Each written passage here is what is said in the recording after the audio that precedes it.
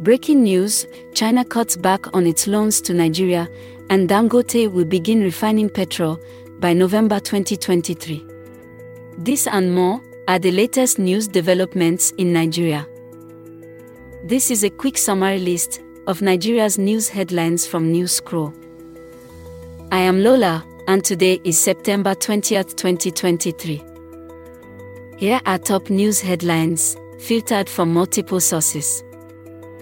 President Bola Tinubu called for more direct investments in Africa during his speech at the United Nations General Assembly in New York on September 19th, report by Nairametrics.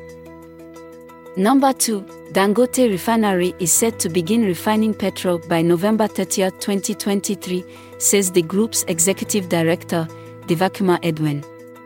Report by Politics Nigeria. Our final 3 headlines are as reported by Ripples Nigeria, Legit NG, and Africa News. Number 3, a U.S. court grants Atiku's request for the release of Tinubu's academic records.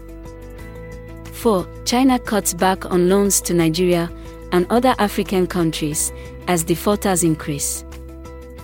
5, Nigeria's court has extended bail to 69 individuals who were apprehended last month during a police operation targeting what authorities labeled a gay wedding.